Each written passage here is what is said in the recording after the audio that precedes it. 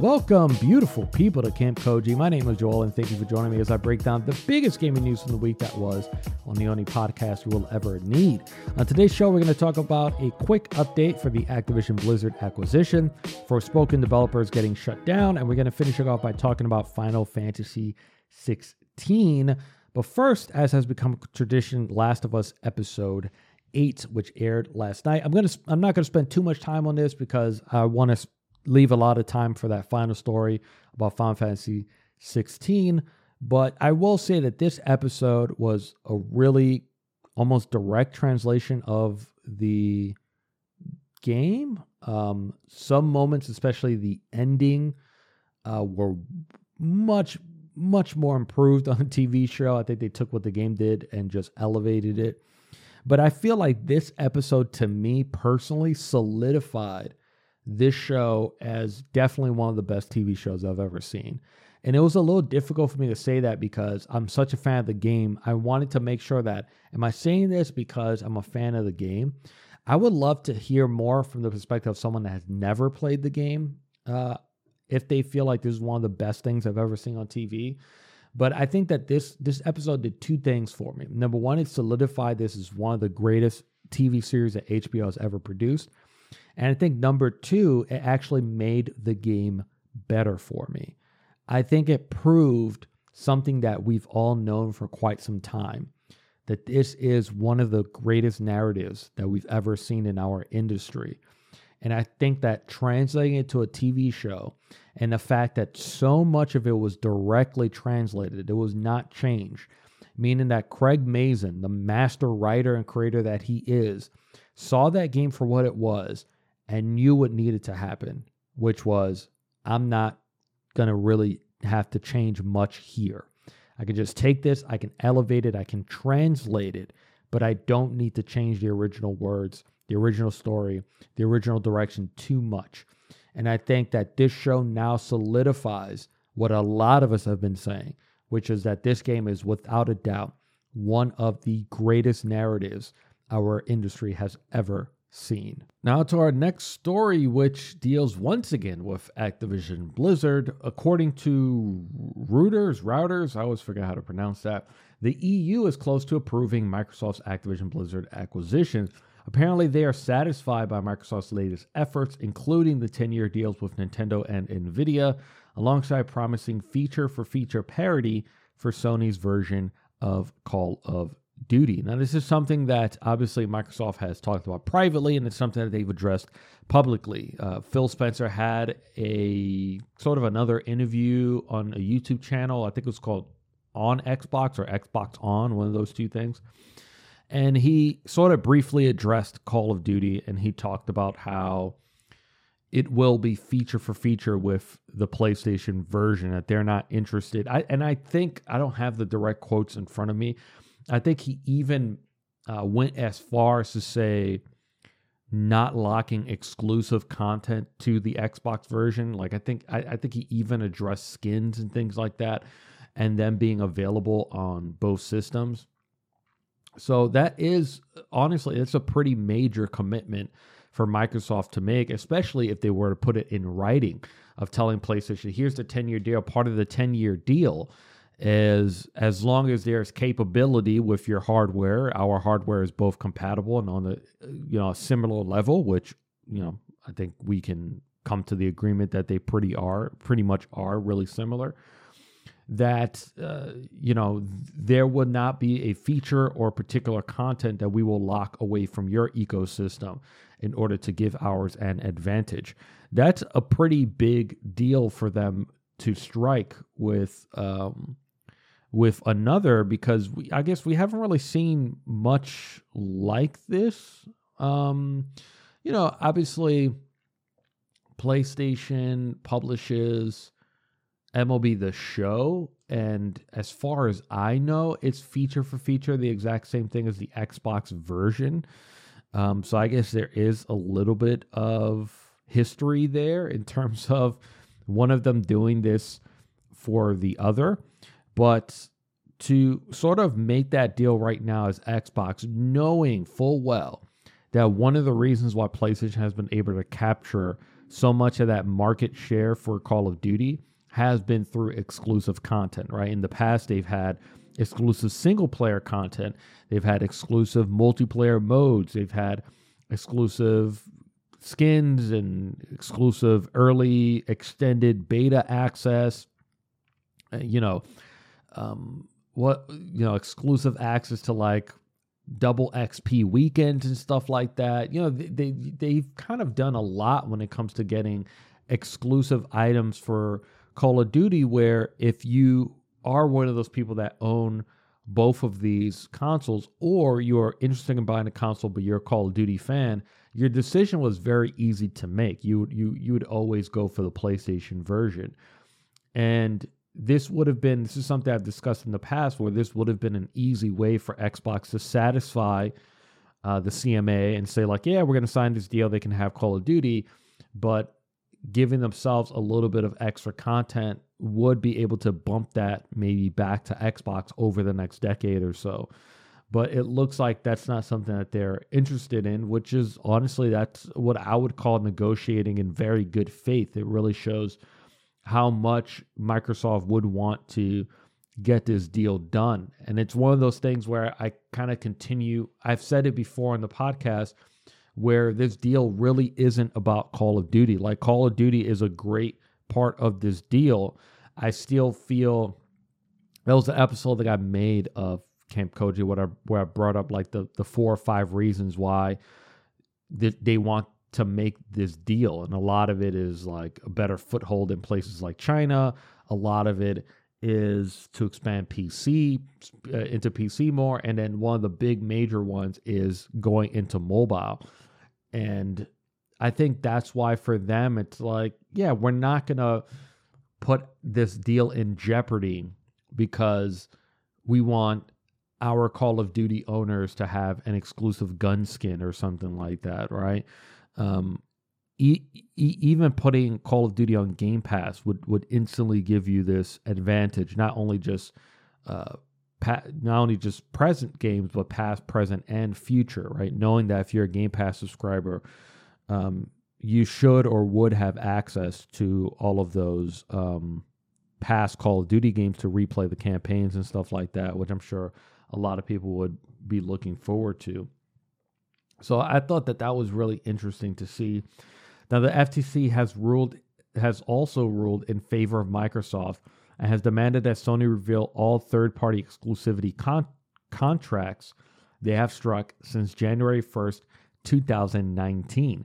Now, this is kind of the second major part of this acquisition deal. You have the EU and the CMA that asked for a further review, and then you have the FTC here in the United States that's doing something very similar, and PlayStation is trying to get these blocked on both ends, right? They're working with the CMA and the EU, and they're working here in the United States with the FTC. And Microsoft, in order for them to put up their defense, they have requested certain documents and information from PlayStation. PlayStation has said that they were asking for too much. The FTC has ruled in favor of Microsoft, which, to tell you the truth, I personally agree with, right? If your PlayStation and your defense is, hey, this is, this is an egregious use of funds from Microsoft. If they were to take Call of Duty and make it exclusive to their ecosystem, it would drastically hurt our business. If you're saying that exclusivity is way too much of a deal, right, in order for us to remain competitive, then I think it's fair game for you to speak and be very open about the amount of exclusivity contracts you've struck over, the last decade or so. And of course, they shrunk it down to just include 2019. But even within that short window, it's possible that we might hear about a lot of the big deals that they've struck. Like, I'm curious how much they've paid. We might not find out how much they paid for the FF7 remake, but we might find out how much they paid for that sequel, right? Because that FF7 remake payment would have been done before 2019, if my math is correct, probably. But at the very least, we will find out how much does Sony pay for the FF7 remake sequel that's coming out in the future. How much are they paying for Final Fantasy 16? How much did they pay for the Silent Hill exclusivity? What were the how much are they paying for even the small indie ones like Stray, Sifu, for example, that they paid for? And shoot, how many other ones? There's probably a bunch that I'm not thinking of right now off the top of my head. Maybe Forspoken. Maybe Forspoken would be on there too, which obviously was probably a loss for them. But you know, I this is kind of one of those where I do agree with. I think this was the right call from the FTC. But I think what's one of the most interesting things about this entire ordeal is that PlayStation has sort of shot themselves in the foot in a sense, because not only is now this information going to be public, and it's kind of their fault for making so much of a stink about all of this, they've now fundamentally affected their relationship with Activision Blizzard to the point where, as I said before, even if this doesn't happen, which I highly doubt, I've ever since the moment this was announced, I've held to the fact that I do believe that this should be able to go through. If it doesn't, you fundamentally altered your relationship with Activision Blizzard. And I think the other thing that this has done is I wonder if this will affect exclusivity going forward, where, you know, what if Xbox decides to start making even more of a stink with the FTC and the EU and wants to bring up sort of a separate case of like, hey, let's have a conversation about how much PlayStation pays in order to keep games off of Game Pass, keep games off of our ecosystem. It is sort of like opening a little bit of a can of worms. And it's something where if PlayStation goes to pursue and purchase another studio, like let's say this gets done, right? The ink dries and PlayStation says, hey, we've struck a deal to absorb Square Enix, right? To purchase Square Enix, all of its studios, all of its intellectual property. Wouldn't you, as Xbox, as part of that process, now do exactly what PlayStation is doing right now, right? You would go to the CMA, you would go to the FTC and say, hey, when we tried to buy Activision Blizzard, PlayStation made a big stink about exclusivity. We struck a 10-year deal with them. We want the same now for Final Fantasy. We want the same deal for Kingdom Hearts. We want the same deal for Octopath. Like, we want the same deal for anything that these studios put out now. We did this in good faith. Or at the very least, they will probably say, we want at least a deal struck for their biggest IP, which is Final Fantasy. If Call of Duty to Activision is probably, I think, without argument, Final Fantasy is to Square Enix. So we would like 10-year deals for Final Fantasy and Kingdom Hearts. We want that down on paper. So it sort of is one of those things where I feel like Sony making such a big deal out of this has essentially a little bit sort of changed the course of history of the way that we look at acquisitions. Whereas in the past, when Xbox went out and they bought Mahjong for Minecraft, or when they went out and bought ZeniMax Media, they included Bethesda. I think we all, or I'll just speak for myself, I walked away from that deal saying, that's it, Starfield, Oblivion, the next Fallout, they're all going to be Xbox exclusive. So it's something that I feel like we've grown to understand when it comes to these acquisitions. You buy a company, you have every right to then choose how to distribute the product that they create. Now with what PlayStation has done, it's almost like, it's not like our industry has been this complete secret, but our video game industry has, I guess, operated in a little bit of a shadow away from the FTC and the CMA. And it's almost like now we've kind of opened the door and let them in and showed them around. And once you do that, there are things that cannot be unseen and unheard. And it's like PlayStation has now opened this, it literally is a can of worms, I guess, right? You've opened this window into our industry where now your main competitor can choose to bring up the same argument against you, and you kind of won't have a leg to stand on, right? Well, I mean, at that point, like let's say that scenario happens where they buy Square Enix. What would you say as PlayStation? Like, what could you say at that point? They're just using the same argument against you. They would go ahead and say that Final Fantasy is still and remains to be the biggest RPG in our industry. You have this huge, gigantic MMO that's growing every single day. Final Fantasy 16 is already one of the most highly anticipated games. You can't continue to keep this away from us. Because remember, at least something like the Crisis Core remake is coming to Xbox, right? Octopath Traveler 1 came to Xbox, right? There was still like a little bit of an inkling of a relationship between them and Square Enix. And, I remember reading this, just a really it was just a dumbass rumor, but whatever, for the sake of my argument, I'll bring it up, where someone was talking about Sony pursuing a purchase of Take-Two Interactive. That would never, ever happen. There's no way Sony has enough money to make a proper offer to Take-Two. Remember, Take-Two owns Grand Theft Auto. They own Rockstar. They own 2K. They own NBA 2K, among all these other IP that they own. I don't think they'll be interested in selling. But, what would happen if that deal, like, let's say in the magical moment that PlayStation announces that they're purchasing Take-Two, if you're Xbox and you say, okay, cool, now put it down on paper that you're going to guarantee me Grand Theft Auto for the entire timeline that you own this company.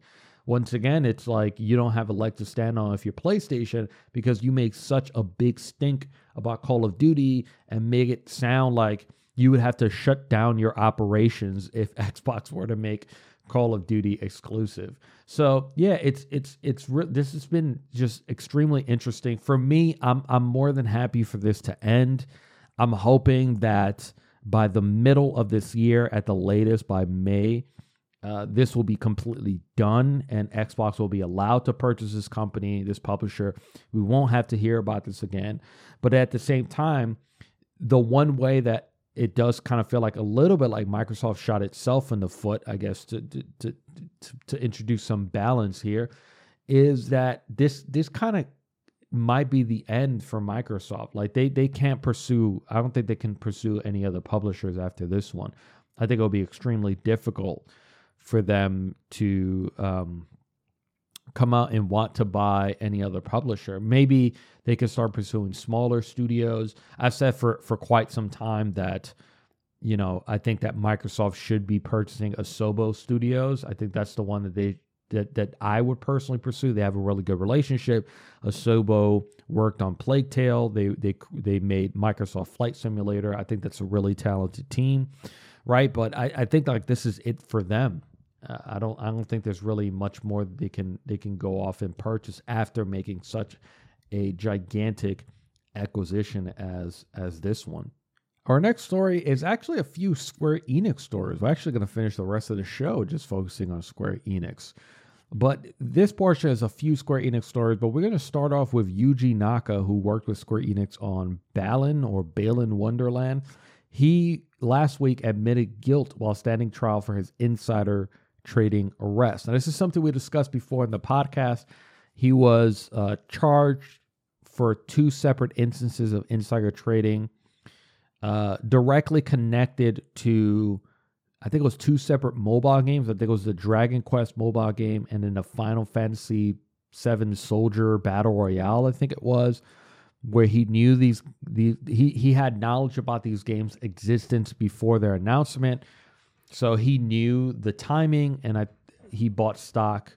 And of course, that is illegal. For those that don't know, insider trading basically means that you have knowledge from the inner workings of a company that would give you an advantage on the market, whether buying or selling. So maybe that, hey, on Friday, Microsoft's going to announce 1 million people are going to get fired. At that point, you would sell your stock because you know that the stock is going to go down the moment that announcement is made. So that's a perfect example. So he admitted guilt. Apparently, sentences around there covering an average of 2 to 5 years in prison. And I think the penalty is like 5 million yen, was what I read from a website. I'm not 100% sure how accurate that is. That translates to about like 36,000 US dollars. So, I mean, that penalty is not really that big. But obviously, the jail time is one of those big problems. I personally can't foresee this man spending, being sentenced to 5 years. I think this is probably going to be no more than 2 years if he's prosecuted, or when he's prosecuted, since he admitted guilt. I can't see a scenario where he's not prosecuted, right? My guess would be 2 years or less, with a strong possibility of just 1 year, I think is what this person would get. But this is kind of a big name person, so maybe a prosecutor in Japan would like to use this as an example to deter people from doing this in the future. So maybe it might be closer to 2 years. I just can't imagine it going all the way to 5 years. In other Square Enix news, in a notice to shareholders last week, Square Enix Holdings said it intended to replace President Yosuke Matsuda with relative Square Enix newcomer Takashi Kiryu, pending shareholder approval. He joined the company in June 2020 as general manager of its corporate planning division. Now, many fans were excited to hear about this news because Yosuke Matsuda was very open about his love for NFTs. He had put out an open letter that we all very much mocked because it was such a stupid letter that he wrote, praising NFTs and talking about a possible future of integrating them into Square Enix games. And of course, people dragged him through the mud for it. So they're excited to hear that he's out. But spoiler alert for anyone and everyone out there, I've brought this up before, I will echo it whenever I have the chance to. Every single publisher you love is talking about NFTs. It might not be some of the smaller publishers, but definitely the major ones, Ubisoft, Take-Two, Nintendo, Xbox, PlayStation. They are all researching NFTs. They have never stopped. For them, it's very, very simple. They understand that it will be an enormous PR mistake for them to continue to talk about NFTs publicly. It just doesn't make any sense. So I don't think that this means like this new president is going to come in and say, hey, is there a division here talking about NFT and crypto? Yes. Well, I want it shut down. Like, that's not going to happen. What all these companies are waiting for is for the audience to be ready. And this is the thing that I need people to understand about NFTs. NFTs, a big percentage of NFTs are being used the wrong way. That's the way they got to look at it, right? A lot of them, yes, are scams. A lot of crypto is scamming, 100%.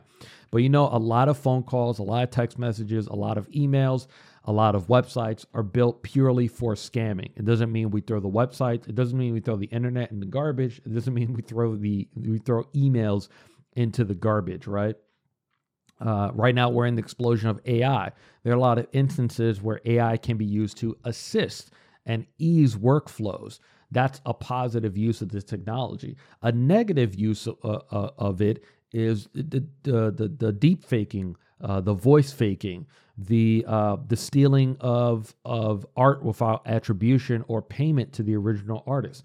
Those, in my opinion, are abuses of the AI technology.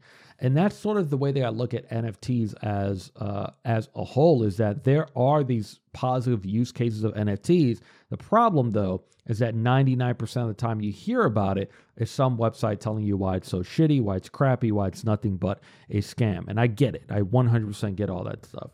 The thing is, though, that there was way too much money flowing in and subsequently flowing out of crypto. It's just too big for companies to ignore. And we've been in this cycle before, right? We've been in the cycle of games being just single player. Then we had the cycle of multiplayer.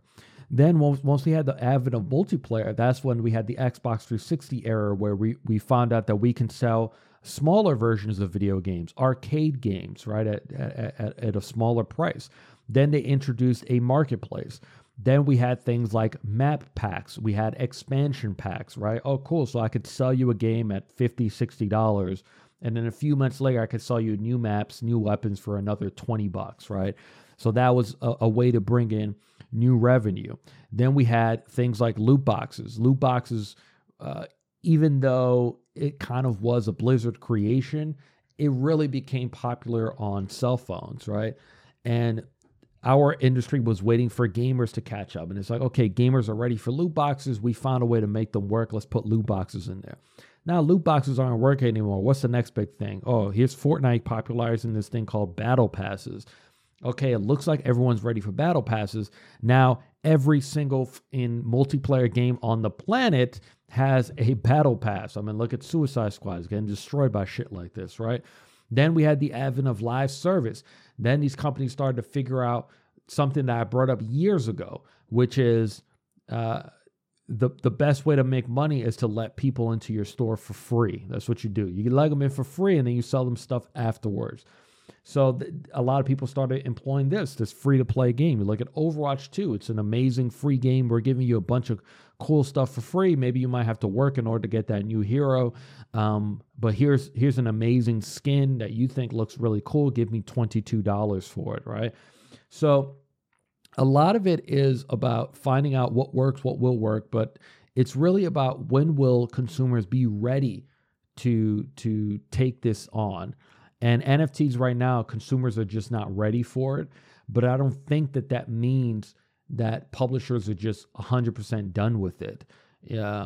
Every single publisher is discussing it internally, and each of them is trying to figure out a way.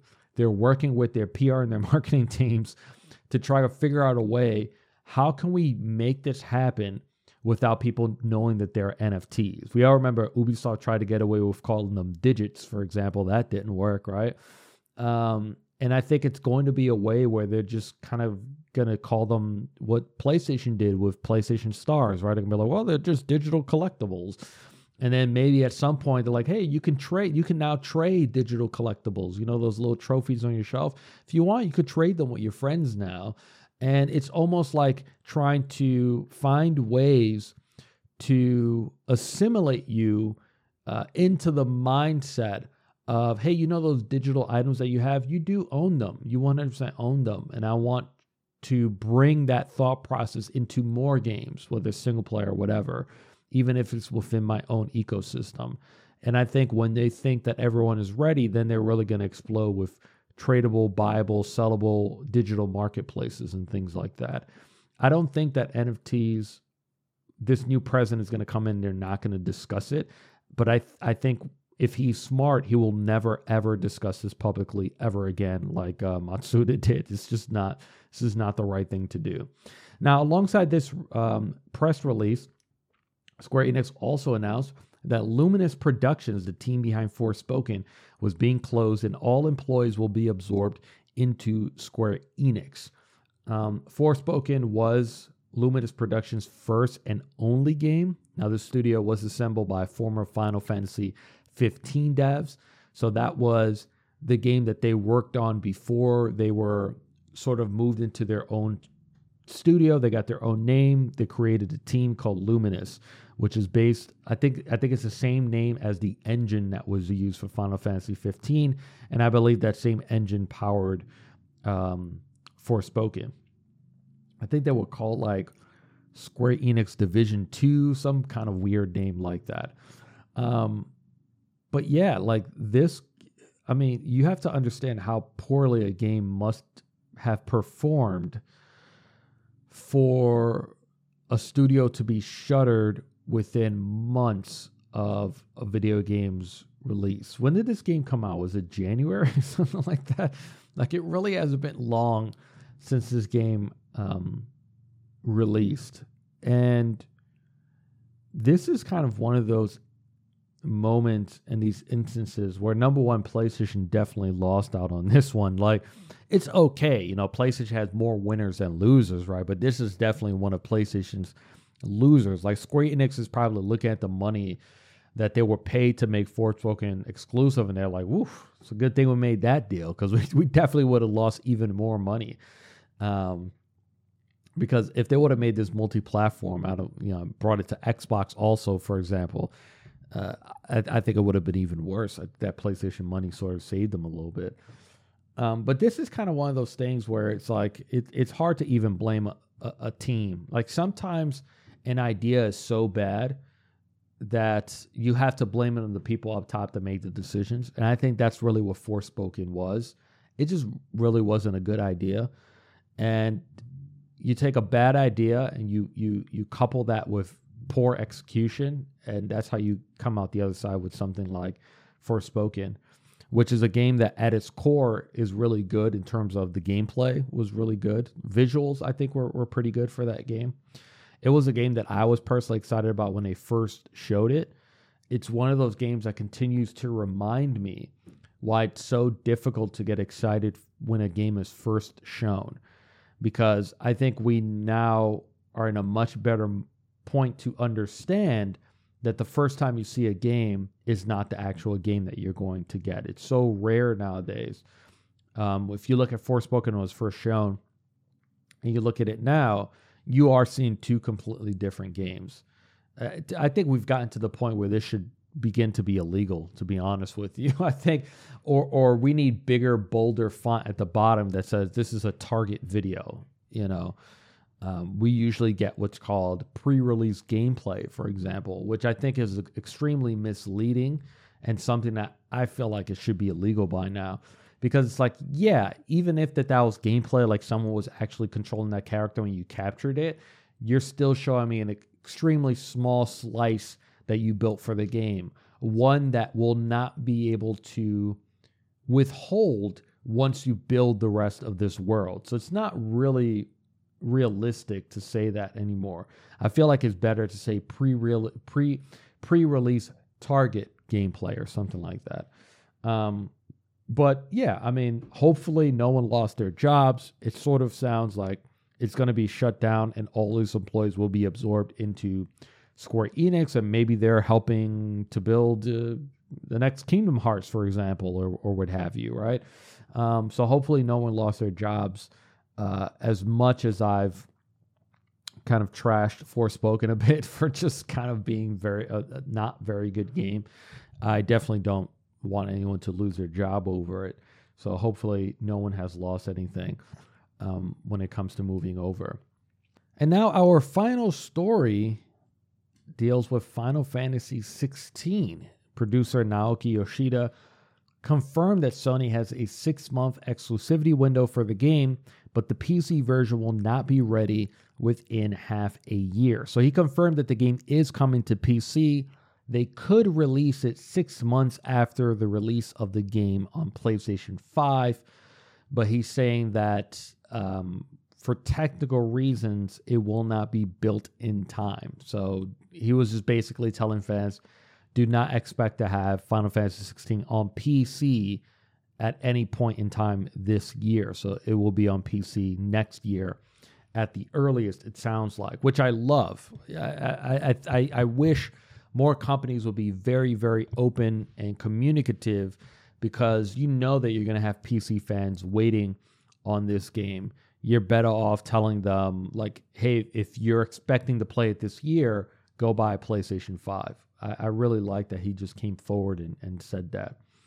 He, another thing that sort of made waves across Twitter was that he was also asked about the current state of JRPGs versus Western RPGs. And his answer was, quote, for us as developers in Japan, the first time we heard it, it was like a discriminatory term, as though we were being made fun of for creating these games. And so for some developers, the term JRPG can be something that will maybe trigger bad feelings because of what was in the past. It wasn't a compliment to a lot of developers in Japan. We understand that recently JRPG has better connotations and is being used as a positive, but we still remember the time when it was used as a negative. This was very interesting for so many reasons, because it's something that I've talked about on this show. I tend to talk about it very publicly, just like in conversation, about what I call the erosion of literacy, not just literacy, technical literacy, but media literacy. And you noticed it when you looked across Twitter, where you saw people that did not read the full article, where they didn't read the point where he said, hey, we now understand what is meant by JRPG. We understand that it's used as a very, or I want to say used, yeah, I would say so, used positively or more specifically speaking, not negatively. Like JRPG is not used in a negative way. And I agree with that sentiment in terms of like speaking about JRPGs recently. I would say probably within the last decade, but probably more strongly within the last 5 to 6, 7 years. JRPGs are really, in my opinion, used as a separator. Like if someone says it's a Western RPG versus a Japanese RPG, I think just those two connotations gives you an instant picture of the type of game that you're about to play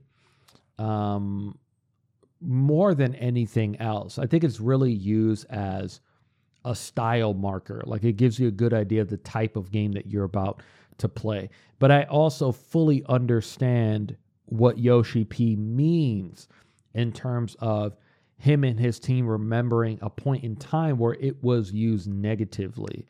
And I think there was some people that were online, they were like, nah, there was never a time where we ever used that negatively. Bullshit. Let me tell you something. When someone tells you, when someone Japanese tells you, yeah, there was a moment in time where we felt like JRPG, Japanese RPG, was used negatively, maybe you should shut up and listen to the Japanese person, you idiot. Like, this is kind of one of those instances where someone is giving you their perspective on something. And you need to understand that there are always two sides of the coin, right? When you're facing that coin, you've only see one side. You've been staring at heads the entire time. And here comes the other side that's telling you, hey, let me tell you what tails looks like. And you're telling them, no, it's a giant head. Shut the fuck up. Like, this is exactly what this conversation devolves into. If anyone steps forward and says, no, there was never a time where we ever once used JRPG negatively, that's BS. It's complete bullshit.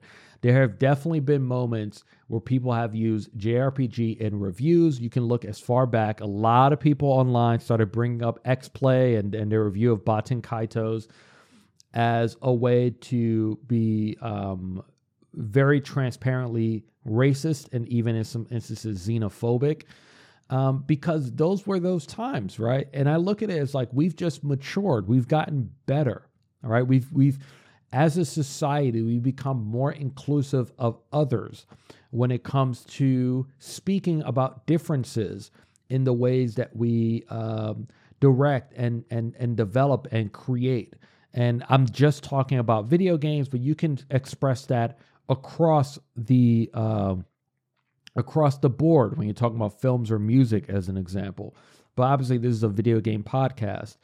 It's just impossible to tell a Japanese person that's telling you, hey, this is how we felt about that term, and you go to that person and say, no, you're wrong. We never use that term that way. You're living in this stupid bubble that you need to get yourself out of. I can't stand people that go through life this way, where you live in this bubble of, hey, this is the way that I've seen things. This is the way that these conversations go within my bubble. So I don't give a fuck about your bubble. Just step into mine. That's not how the world works, especially when you're talking about two countries that are worlds apart culturally, right? Things are so different within these two countries, where, you know, if you go to Japan, you ask them about school shootings, they'll probably look at you like you're a moron. Like, what the hell are you talking about, right? We live in two completely different worlds our countries live in. So you can't tell that person that, no, you're overreacting. Like, it's just so stupid. Now, the second part of this story is back in November, just a reminder, IGN asked Yoshi P about whether or not the game would feature any black people or other people of color. Now, at that point, Yoshida explained that the fantasy world of Valisthea was based on medieval Europe, and they wanted to limit the world culturally and geographically. Quote, Valisthea was never going to realistically be as diverse as, say, a modern-day Earth or even Final Fantasy XIV, he said, as if he was being asked to incorporate every race on the entire planet. Ultimately, we felt that while incorporating ethnic diversity into Valisthea was important, and over-incorporation into the single corner of a much larger world would end up causing a violation of those narrative boundaries we originally set for ourselves. That's a very important point right there. We originally set for ourselves. The story we are telling is fantasy, yes, but it is also rooted in reality. Now, the reason why this is being brought back up is because journalist Ash Parrish asked Yoshi P last week if since that interview with IGN, Yoshida had the opportunity to hear feedback and if he had anything to say to the fans of color who may be turning their back on the game. Now, last week was a preview week for Final Fantasy 16. We got a new look at the game. We got some new footage, but we also got previews, hands-on previews from different journalists that were able to try the game. That's why this question was asked. Quote, this is what Yoshi P says. I believe that with Final Fantasy 16, we weave together a variety of peoples and cultures set in this kind of sweeping fantasy narrative and world, and one that we strive to create with care and respect. We hope that when players finally are able to take up the game in their own hands, that they will be able to see what we've aimed for and will hopefully ultimately be able to connect with that unique experience. Now, I wanted to speak about this. I had tweeted about a little bit about it last week, but I really wanted to talk about this for kind of just so many reasons. But the first one that comes up to mind is one of the reasons why I started Camp Koji. And let me finish my sentence because I feel like the beginning of it might sound a little bit harsh. One of the reasons why I wanted to start Camp Koji and just want to do a podcast just talking about video games and even just do content creation in general is because I was tired of seeing only white people talk about video games. And like I said, that might sound a little bit harsh. And look, our industry has gotten a lot better. But I still feel like a good majority of video game critics and commenters within our industry are not black or brown. And when I think about this journalist, Ash Parrish, who she is black, she was the only person who asked this question. Now, remember, this first popped up back in November when IGN brought it up.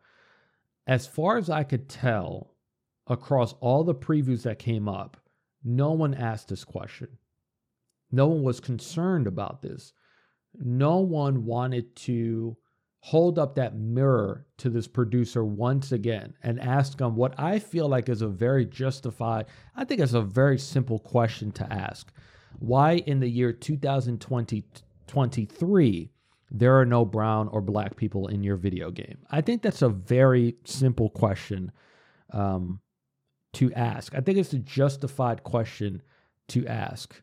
And this is why we need black creators inside of the industry in terms of to create, and we need black creators and journalists on the other side in order to ask these questions. Because if it wasn't for Ash Parrish, this would not have been brought up again. And I feel like it's a conversation that is important for all of us to have. Because we unfortunately live in this time where it feels like the minority is the majority, right? So sometimes it feels like the majority of people have a problem with The Little Mermaid in live action being black, when it's actually not true. But unfortunately, the way that social media works, the way your algorithm works, and part of this, people who defend The Little Mermaid are also partly to blame, because when it comes to social media, for some reason, an overwhelming majority of people can't help themselves when it comes to retweeting and re-quoting garbage, right? So someone has a really shitty take, right, about how The Little Mermaid shouldn't be black, when we all know it's fucking ridiculously stupid, right? It's just a fictional character, right? But for some reason, people who err on the side of common sense can't help but signal boost these really stupid takes. And when it comes to something like Final Fantasy 16, I think it is a very important conversation for us to have. And I think it's a really important question to ask, which is, why is it that you've created this video game, one of the, arguably, the most popular RPG of all time, right? Final Fantasy, the most popular RPG IP of our lifetime, in 2023, one that I guarantee you is consumed by many people of color. Why is it that you felt that it was okay to create this video game and not have any people of color in it? I think that this is such a fundamentally broken problem within our industry, where I think that as people of color, we're not asking for the world, right? We're not going to Yoshi P and saying, why have none of your protagonists been black? Why have none of your main protagonists been black? And I'm going to preface this by saying I'm not 100% sure of this, but I don't think Final Fantasy has ever had a main black character. But even if they had, right, that's not the point. That we're not asking for that, right? No one's going to Square Enix and saying, why aren't all of your protagonists black or people of color, right? All we're asking for is inclusion, right? And I think that asking for equality isn't like a step too far, in my opinion, where you're creating a game of fantasy. Because remember, this is a fantasy game. I don't care what Yoshi P wants to tell me by saying, quote, the story we are telling is fantasy, yes, but it is also rooted in reality. I'm sorry. You can't come to me and tell me that you have this game that's rooted in reality, but you have dragons in it. And I saw a gameplay, right, a few days ago, where the main character turned into a gigantic fire monster. Like, you can't come to me and tell me that you're building this world rooted in reality and somehow having people of color, not even protagonists. Remember, this isn't about the main character not being a person of color. This is just saying, why is it that in this world there are no tan people? Why is it that in this world it's just too much of a stretch for you to include people of color into this world? Why is it that dragons and magic and me being able to shoot ice out of my hands, why is it that that's more realistic, that's more rooted in reality, that fits more into your vision of the world that you created? Why does that fit more? Why does that make more sense than simply just having people of color? And I think what's interesting is what a lot of people online have brought up, which is that in medieval Europe, even in actual real history, there were people of color. And I think that this is also just another problem, which is much bigger than a video game podcast, which is this erasure of people of color in roles that people have now grown to look at as traditionally white, right? When you think of Europe and European, people are always thinking about white people, right? When you think about cowboys, which is a perfect example, you think about white people, right? When there has been more than enough history to show that there were black cowboys, right? That's indicative of a much bigger problem. But my major issue is not really just that there's no people of color in this game. I don't think that's the main problem at hand that we're talking about right here. My main issue is when publishers, or directors and creators make excuses. That's my main issue. My problem is more like, if you were to tell me, like, hey, this is the game that we created, we weren't really thinking that much about people of color, then at the very least, you're telling me the truth. But my big issue is trying to hide the truth. It's like sweeping it underneath this rug of bullshit, where you're telling me that a game that has dragons and magic, and a healing potion that can heal you from critical death all the way to 100% in 3 to 5 seconds, a game that if you die, you can instantly come back, right? This is a video game. It's not rooted in reality. But you can't tell me that you and your team set what you consider narrative boundaries that you originally set for yourselves, then that means that you and your team made this decision, right? Because remember, you are the ones that you can change this. You can absolutely make that decision. Someone can raise their hand in that room and say, wait a minute, guys, why are we creating a narrative without people of color? Why can't we just have a group of people or a nation or a certain point in the game where everyone in that village is a person of color? That is really reflective of our real world. We have a lot of people of color playing our video games. Why not just do that? What is holding us back from doing that? Remember, it's like you're the ones that put up the fence, right? You put up this narrative fence and put yourselves into it, where now you're trying to explain to me that, hey, this corner of the world is somehow geographically too small for it to make sense for there to be people of color here. It's just such a piss poor excuse. And look, at the end of the day, I'm not sitting here thinking that there were meetings going on with, Yoshi P explicitly sat down in a chair and said, okay, guys, let's start building our Final Fantasy 16. Let's set a couple of rules. Rule number 1, no black people. Like, I don't think that that's what happened, right? But it's more about during the entire process of this video game, there was never once a consideration for what I would consider something that should just be a bare minimum in video games nowadays, where I look at it as like, if you're building a world and you're trying to landlock it or lock it into a moment of time, you're trying to tell a specific story, then it would make sense, right? If EA builds that Black Panther game that we're all that we know, it's kind of rumored, but it's sort of happening, right? If they're building a Black Panther game and I go to visit Wakanda, it would make sense why there wouldn't be any white people in Wakanda, right? Right? That's something that would make sense, right?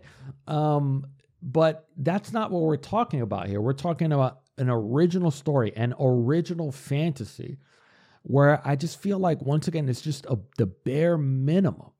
And it goes to show you that it's like, how many black people are working in that Square Enix office that are building this Final Fantasy game? It's one of the reasons why, who was it? It was Blessing from Kind of Funny did a video, I think it was like a week or two ago, talking about the absence of black hair in video games and why it's so hard to find black hair in video games. And I think for people that are white, for white people and white gamers, I think it's extremely easy for a lot of them to look at this story, bubble to the surface, even to hear me talking about it, and probably look at me and look at us and say, what's the big deal? It's not a big deal. It's just a video game. Or a lot of people say, like, is their video game, is their vision. They can build whatever they want. But we are the fans. We're the ones who consume this. We're the ones who pay money for it. We're not, like I said, we're not asking. We're not going, no one's going to Square Enix and saying, hey, can every single protagonist be black? Can you tell a black story? Can you have a black main character? That's not even what's being asked for. We're literally asking for the bare minimum. We're saying, hey, we live in this world where black people are real. Black and brown people exist, all right? There are not many places in the world that you can go to where you will not see a person of color. That's just all we're saying. We're saying that a good chunk of the people that consume your product are black. That's really all we're saying. And the way to look at it, the reason why this upsets me so much is literally just the excuses being given for not including the bare minimum, right? It's like what excuse would you accept for in the year 2023 for someone to create a character and not allow you to choose black skin, right? At one point in time in our video game history, that's where we were. If you are a person of color, such as myself, when you played a video game and you were creating your own character, we would literally have to imagine our character looking like us, because it was impossible. At one point in video games, we were not allowed to create a person of color, right? And when you're playing a video game and you create a character, the whole point of a create a character is for you to live through that person. It's another hurdle for us when we're creating a character that does not look like us. We are experiencing that right now, or probably more black people than a person like me who's Dominican. They experience it every single time they go to create a character, because now you're creating a character and you can't have the crown doesn't match, right? Hair, which is a very, very key, important part of black culture, is something that it seems the majority of publishers are not interested in putting in the time and the money to include black hair into a video game. It was one of the most universally praised moments of Hogwarts Legacy, was something as simple as being able to see a fade on a character, or being able to see a really, really, really good natural hair, really good dreads on a character, where you could see that there was time and there was money put into this. And I guarantee you that I'm probably 99% sure that that was built by a black artist. It was worked on by black artists. And I remember I had tweeted about this, about how at one point, even something like Animal Crossing. Remember, Animal Crossing is a game that's fantasy, right? I mean, you're living in a village filled with animals, right? It's peak fantasy at that point, correct? But at the same time, it's like, yeah, it sucks when you're creating a character and you can't make the skin color look like yours. And as I said, we're not asking for more, right? All people of color are asking for in video games is just equality. That's all that's being asked of from these companies. And it really hurts that we're in the year 2023.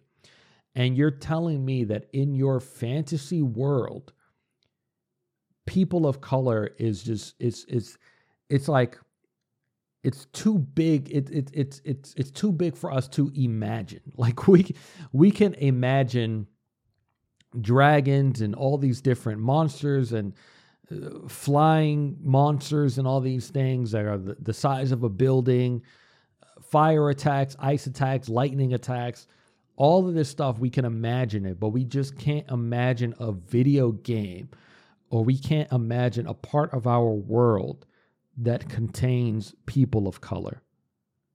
We should not be having to have this discussion in the year 2023, because as I said, it is literally what I would consider the bare minimum.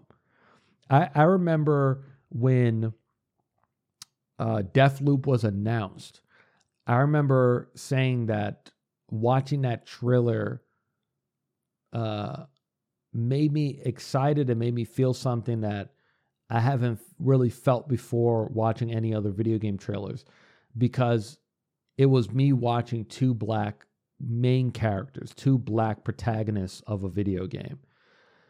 And as I said, I really wish that we were at a moment in time where we didn't have to think about that, right? Where that wasn't a special moment in a video game trailer, where it became so normalized that it wasn't something that surprised me. If I were to play a video game right now and go into the character creator and the first default character was black, the first thing I would do would go, whoa, wow, that's different, that's new. Because the overwhelming majority of games that you play where you create a character, the default is white. And that's all we ask of when we talk to people, especially white creators, white people. When it comes, it's almost like just imagine yourself in our shoes, where across so much popular media, whether it's TV shows, whether it's film, whether it's video games, where we are all across so much popular media having to accept white as the default color, right? we hopefully you've seen, Everything Everywhere All at Once, which was one of the best films you will ever see. It was definitely one of, if not the best film that released last year. But it's like to see, I'm going to butcher his name, Ki Hai Kwan, I think is how you pronounce his name. Him having like his renaissance, his comeback story. To hear him win an award and say, hey, I just found out I'm the first Asian to win this award. It's 2023. How long has Hollywood been operated? You're telling me that we just had the first Asian win that particular award? And that's something that you can look at and say, like, man, that has to be a problem. There has to be an issue here. There has to be a problem here where you're still hearing about Asian actors and even actors of color still having to deal with stereotypes. And for us in video games, this is our stereotype, right? Where we've gotten so used to getting excited and being happy and being able to play a game and accept it and enjoy it and praise it and love it for what it narratively stands for, and be able to look past, because we're forced to look past the skin color of the protagonist, right? I sit here and I praise and I love The Last of Us, even though I'll have to think about it. But specifically in the first game, yes, every black character dies in the end. Every black character suffers traumatically. And then the same thing could be said about The Last of Us Part 2, right? You have Henry, you have Sam, and then you have, I'm blanking, but I'm blanking on her name, but the woman that kind of puts his entire journey in motion. You guys know who I'm talking about. Ellie's caretaker, and then at the end, actually, hold on, that's spoilers. That's why to me, I'm always baffled by these few moments where black people will come forward and say, hey, can we have this discussion? This is kind of a problem right now. Why doesn't Final Fantasy have any black characters? And then we have to hear from white people telling us, why are you making this such a big deal? Like, we literally have to sift through every single year in, year out, having to play and watch white protagonist after white protagonist after white protagonist in the biggest games of the year, in the years, biggest games of the year every single year. We have to sit down and look at announcements of white protagonists on the video game covers, and be okay with it, right? It's not like every single game gets announced and people of color are like, oh, here we go again, another white person leading this video game. We're not doing that. It's literally asking for equality. That's it.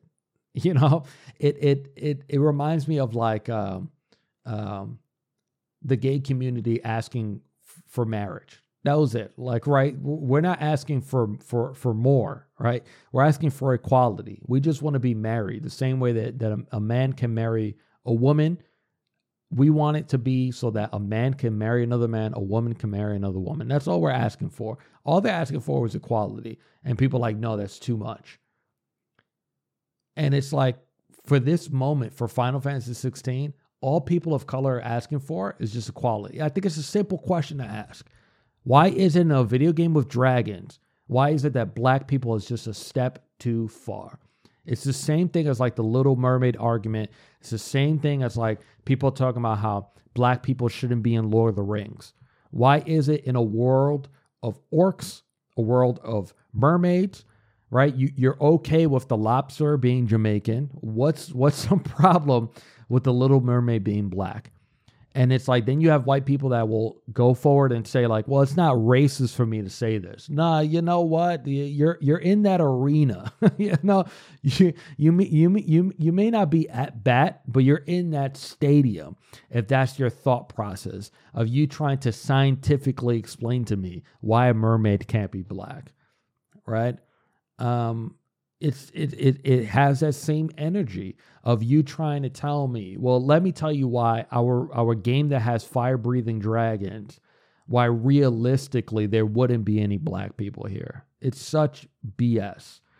And I'm not a Final Fantasy fan because I don't like turn-based games. This game looks appealing to me because it has like a Devil May Cry sort of gameplay. It's live. It's action gameplay, right? It's live action. It's not turn-based. And this game to me does look appealing. I've never in my life bought a Final Fantasy game. I'm just not a fan of turn-based games. I understand why people love them so much. I understand why they're revered, but I'm just not a fan of turn-based gameplay. It's very rare that I like a turn-based game. This is a game that to me is like, man, this thing does look really interesting. And that must suck. Like, you have to understand how much that sucks. And I'm not even talking about me. I'm talking about being a fan of color. You've been playing Final Fantasy since the very first one, right? You've seen some of the black protagonists that they have created for the game, like Barret. And I know a lot of people praise characters like Barret. And you still feel like it's a struggle, where I'm sure if you're a fan of Final Fantasy,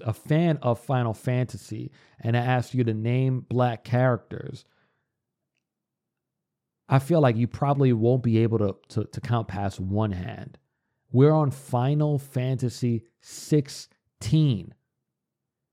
And for me, as a person who comments on this industry and is very well aware of Final Fantasy, I can picture 3 characters of color in my head. I can only name one, which is Barret, but I can picture 3 of them. 3. 3. 3. That's bad. That's horrible. And as I said, people of color are not asking for more.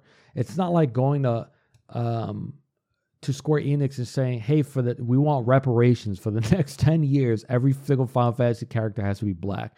That's not what's being asked. And I think the other part of this story is people who keep talking about Japan, who say that because of the makeup of Japan, it's almost like we have to give them a pass for this.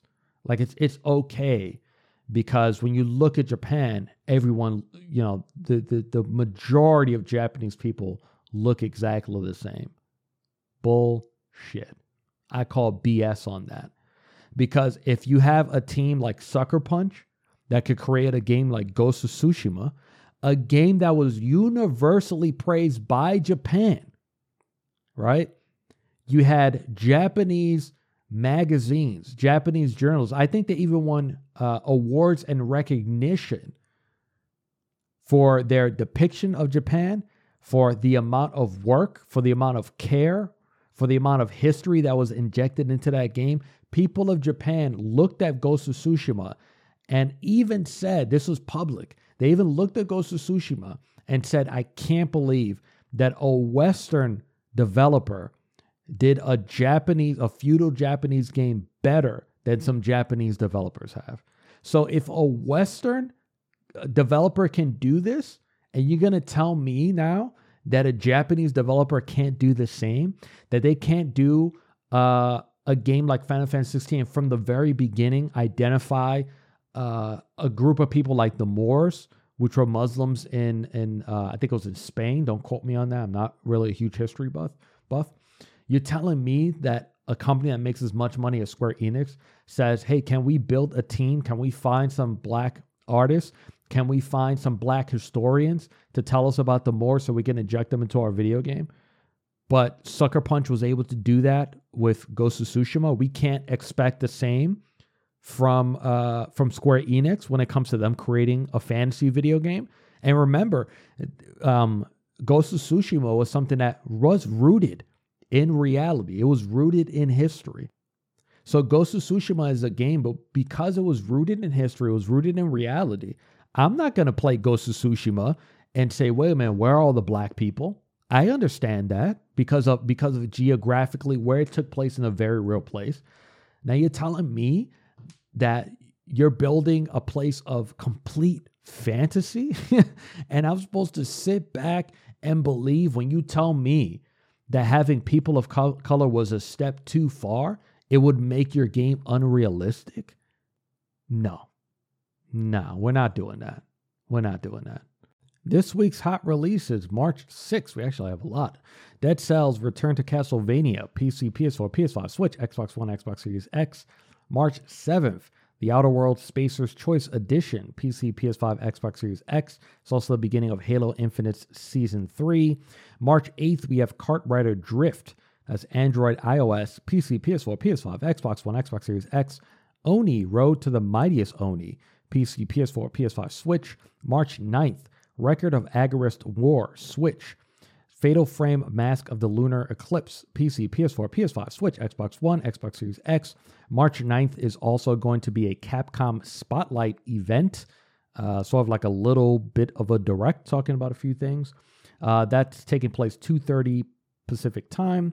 Then we have March 10th, Before Your Eyes, coming to PSVR 2. Then we have DC's Justice League Cosmic Chaos, PC, PS4, PS5, Switch, Xbox One, and Xbox Series X. Time for us to wrap up the stories we didn't have time to get to.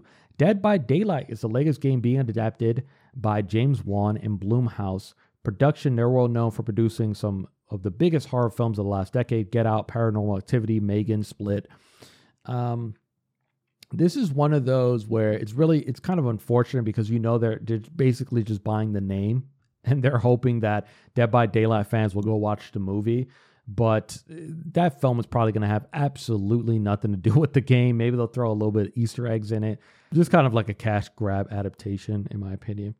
According to Deadline, director Jonathan Kryzal, known for Portlandia and Baskets, is in negotiations to direct the Detective Pikachu sequel. I'm kind of surprised it's taken so long. The first film did pretty good. It grossed $433.9 million worldwide. That's against a $150 million budget. So after marketing, that's probably $100 million profit. That's not too bad. Surprised it took this long. I thought the first one was really good. So yeah, hopefully this gets greenlit. Hitman creator IO Interactive announced that they're working on an online fantasy RPG. I love when we see a studio that's known for one thing be able to do something fresh and new. So best of luck to them. We're probably not going to see this for quite some time though. Now, for those that forgot, a dragon-themed game published by Xbox was previously leaked by Windows Central. There was no indication through their announcement if this was attached to Xbox in any way, so we won't know, I guess. And then just a reminder that their officially licensed James Bond game is expected to be their next release. That's supposed to be dropping 2024-25, probably around there. The International Olympics Committee announced an esports week taking place in Singapore starting June 22nd. Go visit YouTube. I did a video talking about that. It's just wrong for so many reasons. Go check out that video. And then according to journalist Richard Lewis, Counter-Strike 2 is real with a beta coming soon. Now, Counter-Strike is still Steam's most popular game. Over 1.3 million players play per day. Some people are saying that this is just going to kind of be an upgrade, not really be a separate sequel, so I'll have to wait and see. Personally, I hope that they start the beta and announce it, or at least announce the beta on April Fool's Day. I think that would be the best thing for them to do. I think that would be really funny. That's our show. Before we go, shout out to Cyberpunk Edge Runners for taking home Anime of the Year at the Anime Awards. And then shout out to Team Ninja. Wolong Fallen Dynasty has been their biggest Steam launch yet. Pretty cool to see. Thank you guys so much for joining me. Please follow us on Twitter and YouTube at Camp Koji for future updates. Once again, I'm Joel, and I will see you all next week.